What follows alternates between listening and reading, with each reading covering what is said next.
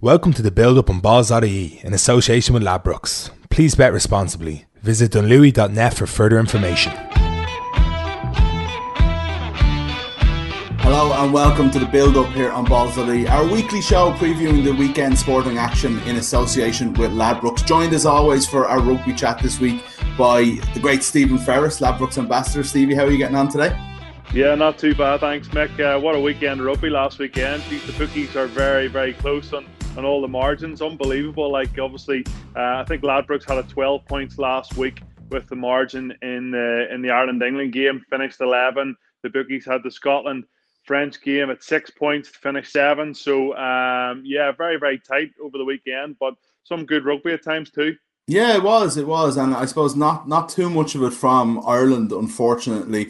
Maybe a little bit in the second half, but I suppose one of those games that the scoreline really didn't reflect the fact that we looked very, very toothless at times to an England team that were inviting us on, killed on the ground, killed in the set piece, especially in the line out. And just overall a very disappointing day. We had Darren Cave on straight afterwards. We were chatting to him, your old teammate, and he's something he flagged before the game and definitely after, which was like, we might not be living in the real world with our expectations on this Ireland team, that they're just not as good as England at the moment and we shouldn't really expect them to be. Would you go along with that? Yeah, we'll go along with that with the team that was actually put out at the weekend. Don't forget, it's not all negative. You have the X factor of Jordan Larmour to bring in. Everybody seems to have forgotten about Jack Conan, who's a physical powerhouse in the back row, and that's something that we really need to get back to. Tag Furlong up front, the tight head prop. We can all remember the game against New Zealand in 2018 where him and Cian Healy were running over lads for fun. Then you have Johnny Sexton to come back, and Conor Murray if he can find form. Also, Gideon Henderson back, full fitness. He come on at the weekend, looked like he was slightly off the pace. Wasn't particularly good at decision making at ruck time and his ruck accuracy. So, yeah, I know the weekend was tough, Mick. It was tough. It wasn't great viewing, because we were just witnessing our Irish lads get put on their backside every time they carried the ball and just get physically dominated. But there's 6 guys, around off there that would generally be in our starting 15. So, over a third of our team to come back and hopefully give us a little bit more. But yeah, just to go back to the point at the weekend and Darren's point, yeah, it's hard to disagree, Yeah. There's Henshaw and Ringrose as well, I suppose, if you want to add to that. Sorry, yeah. And it is a good also, it was a good chance to see sort of some of the players that are coming through and everything like that. And I suppose we kind of see what the level they're at. Can I talk, there's just a couple of bits to talk about. We don't have to dwell on it. We can look ahead. We can talk about some of the better rugby to come. But, maybe even a word on kind of the place England are at the moment. But from Ireland's point of view, the line out in particular just looked absolutely a mess, really, I suppose is the best word for it. We had a piece on site that Maurice Brosnan did about how this isn't all Kelleher's fault and there's a lot more that goes into a malfunctioning line-out than just a hooker. But from what you could see, as someone that's been in a lot of these line-outs over the years and in very functioning ones, in your time with Ireland especially, Ireland's line-out was always a strength. That's just completely gone the other way now, and it's just so hard to establish any kind of a foothold in the game when you can't hold on to your own possession.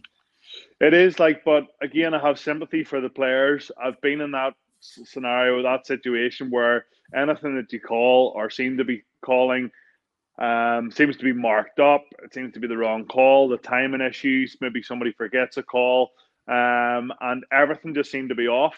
And I totally agree. That's not a finger just being pointed at Kelleher, like a finger being pointed at Rory Best over the years. If a malfunctioning line out happened with Ireland, straight away it was Rory Best's fault. Again, after the weekend, straight away it's Kelleher's fault. So, I think going forward, it's just about wrapping all these plays and training, making sure that when you go into the game that you're absolutely bang on and everybody knows their individual roles and responsibilities and it's making the right call. So that's doing your analysis on the opposition.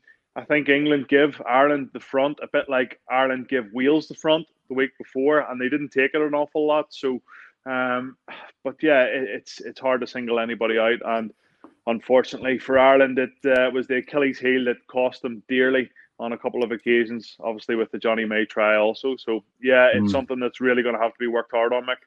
We talk a lot about like, I suppose what I'm saying is, like, there's the line out and there's also team selection. So we know what England offer, because they've hammered us 3 times in a row now, and every single time it's been because of an incredible back row getting over the ball, with a 4th back rower basically in Maro Itoje doing as much damage, if not more, than anybody else. It's been a constant theme of Ireland-England games, and obviously nearly all England games for a while. So it surprised me before the game, and I'm nowhere near someone who knows enough about rugby to even criticise selections, but it surprised me to see what was basically 3 number 6s selected in the back row, and not have the number 7 against possibly the best ground team in the world.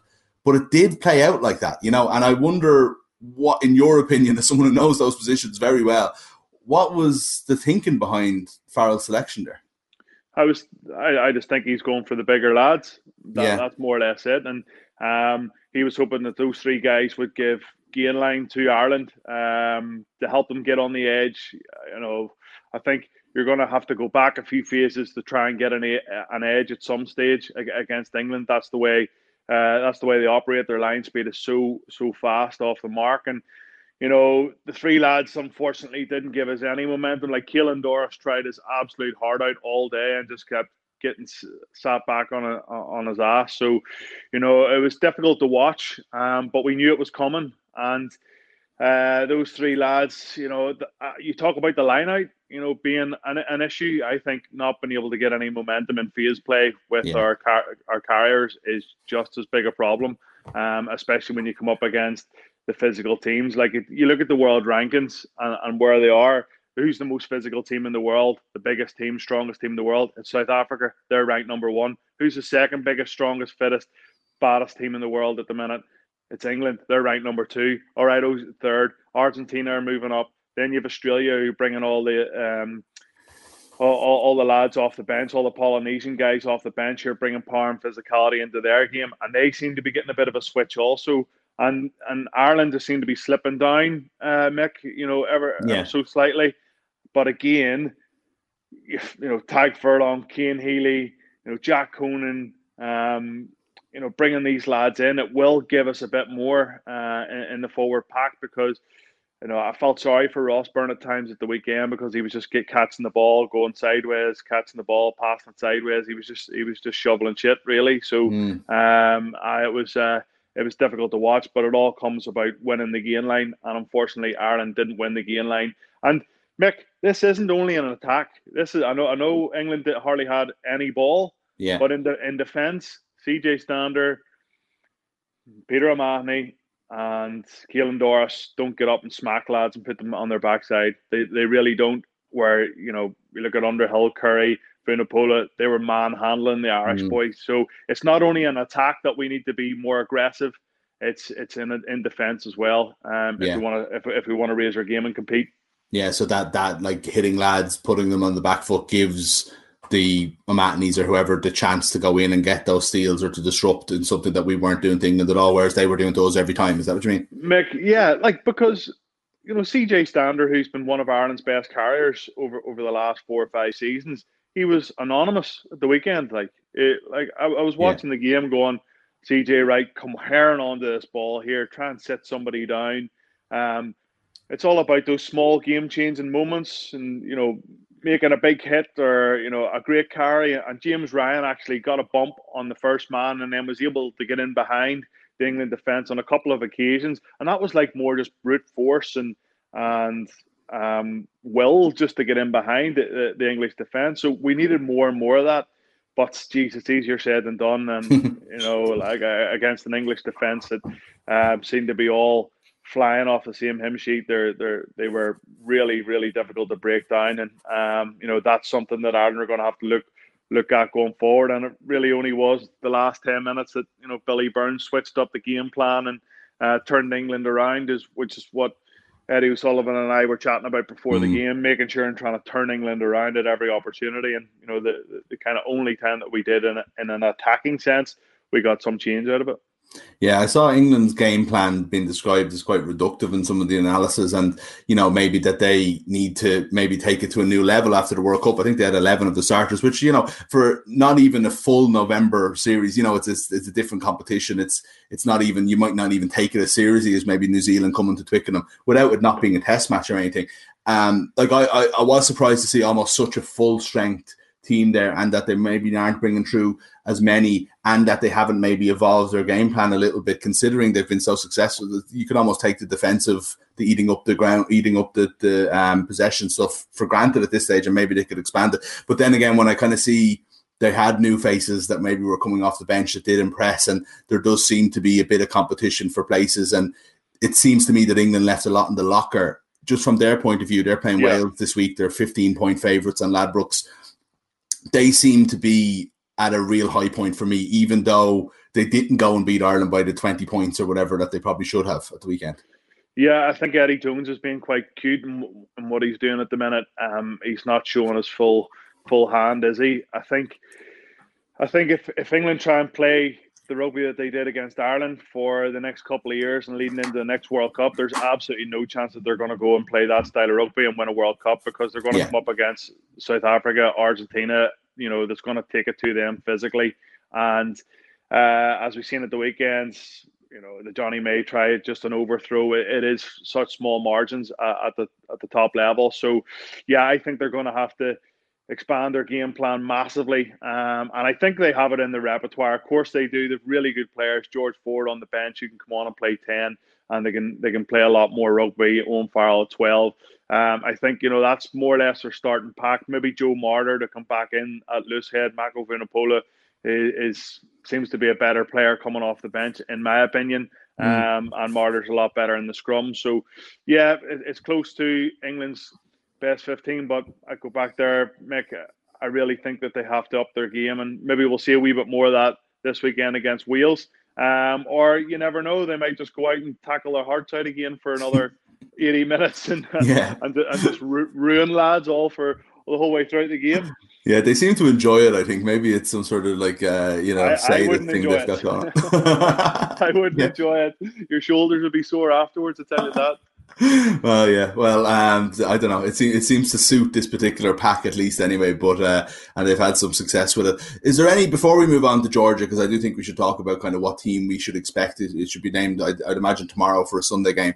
But were there any positives that you took out of, again, maybe not the scoreline not being massively different? It did feel over very early, though. Were there any positives you took out of it?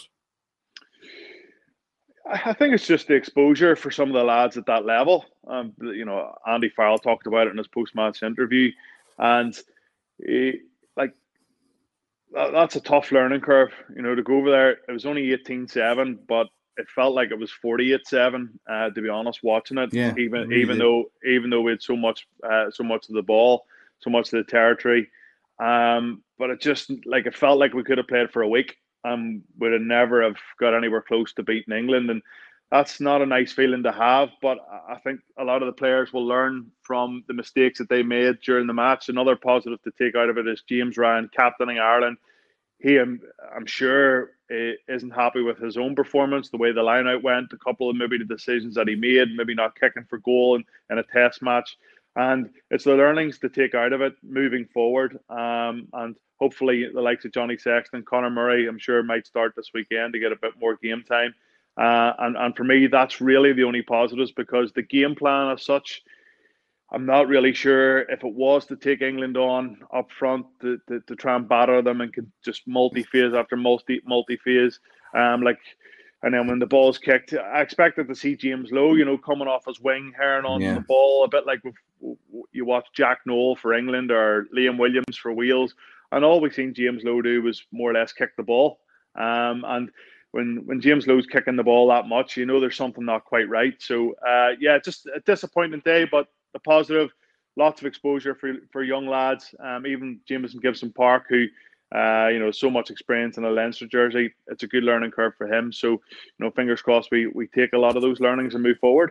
I saw Simon Easterby saying that that it takes a long time for these new, that they're trying to express themselves more, they're trying to do this, they're trying to do that, and it takes a long time for that to actually come and be cohesive, and that it will all click eventually. And I suppose the Six Nations is what we're really looking for this Ireland team, as to when that might happen. That'll be kind of like 3 tournament situations for the Andy Farrell team to have done it. Like, how long does that stuff wash for? Yeah, it's international rugby. Like, you don't have 3 years to try and make all this click, so Simon Easterby's right. It takes time, but like, these guys are living in a bubble together at the minute. They're training twice a day, leading into these matches. They're mixing up different positions. I'm sure they know each other inside out. Like, and yes, it takes time. It takes a bit of game time, but they need to get a game plan, a specific game plan that they can go to. A plan B. That's something that we chatted about, Mick, wasn't it? Going into the World Cup, Ireland have no plan B. When a team puts it up to them physically, they've no plan B. And Sunday seemed a bit like that, didn't it?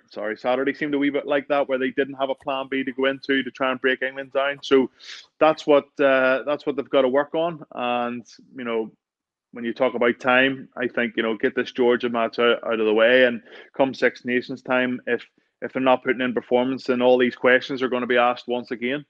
Yeah, absolutely. Well, what about this weekend then? It's Georgia. It's, I don't know what you get from a game like this, or what we want to see from a game like this. We want to see a team selection. You talked about maybe having an expanded squad coming into this tournament to see more players. We've only added, Eric O'Sullivan came in yesterday because Ed Byrne is struggling. It's good to see him in, and of course we'd love to see more, but we're going to have a team based on the squad that's there. So it's not going to be, a mad experimental team or anything like that. We obviously do expect to see some changes. What can Ireland take from this to build towards what's probably going to be Scotland match or whatever in 2 weeks' time? Yeah, well, I would use it as a really, I was going to say a training session there. So it's a bloody test match. It's nothing like a training session, but making sure that you hit all your points, getting that line out function at 100%, making sure the Georgians don't take it to you physically, and just limit the errors, and the guys that are going to be given an opportunity, they got to go out there and they got to take it. They got to go out there and want to be the man of the match, their name being read on the tannoy at the end of the game. That's the intensity that I want to see shown by the Ireland lads on Saturday or Sunday this week. So it's a test match. It's being coached by Neil Doak, former Ulster backs coach, who I would know very well and will keep in touch with. I know they were disappointed with their maul defence against England, and something that they've worked hard on. So again, this weekend, Ireland might think that they're a bit vulnerable there, but that's somewhere where the Jordans are working hard on to try and rectify. And if the language barrier there can be tough at times too, by all accounts, coming out of the camp. David Humphreys, another former Ulster man, is heading the whole thing. It's more the high performance and overseeing. I don't think he's actually on the pitch doing individual or team coaching. But I think the Georgians will come just looking to get stuck into this Irish team, take a leaf out of the English book at the weekend, and try and ruffle a few feathers and see where they go.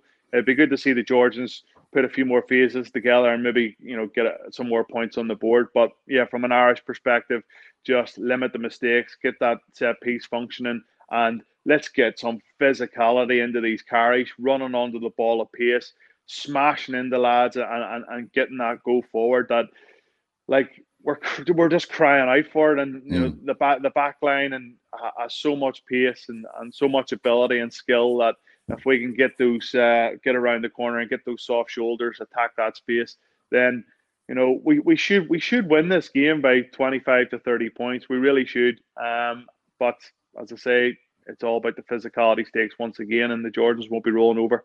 No, absolutely. They didn't roll over in 2007. And I think a lot of us still have flashbacks about it felt like that game was going to go. Don't be mentioning that game. 2007 is a banned subject. Yeah, no, absolutely. Look, I think it's probably, as you said, like the physicality stuff that they need to show. This is the one, that is the one thing the Georgians can offer a real test for, and I suppose that's a positive for Ireland. It should be fun to watch. Hopefully we'll take something out of it, and when we chat next week we'll be able to take something to build up to what is whatever the decider of this Auto Nations Cup is, or however that works. But thanks very much for joining us today, Stevie. Don't forget, if you're having a bet on anything at all this weekend, please do gamble responsibly and visit dunlewy.net for more information. We'll be back with you with more build-up next week, and take it easy until then.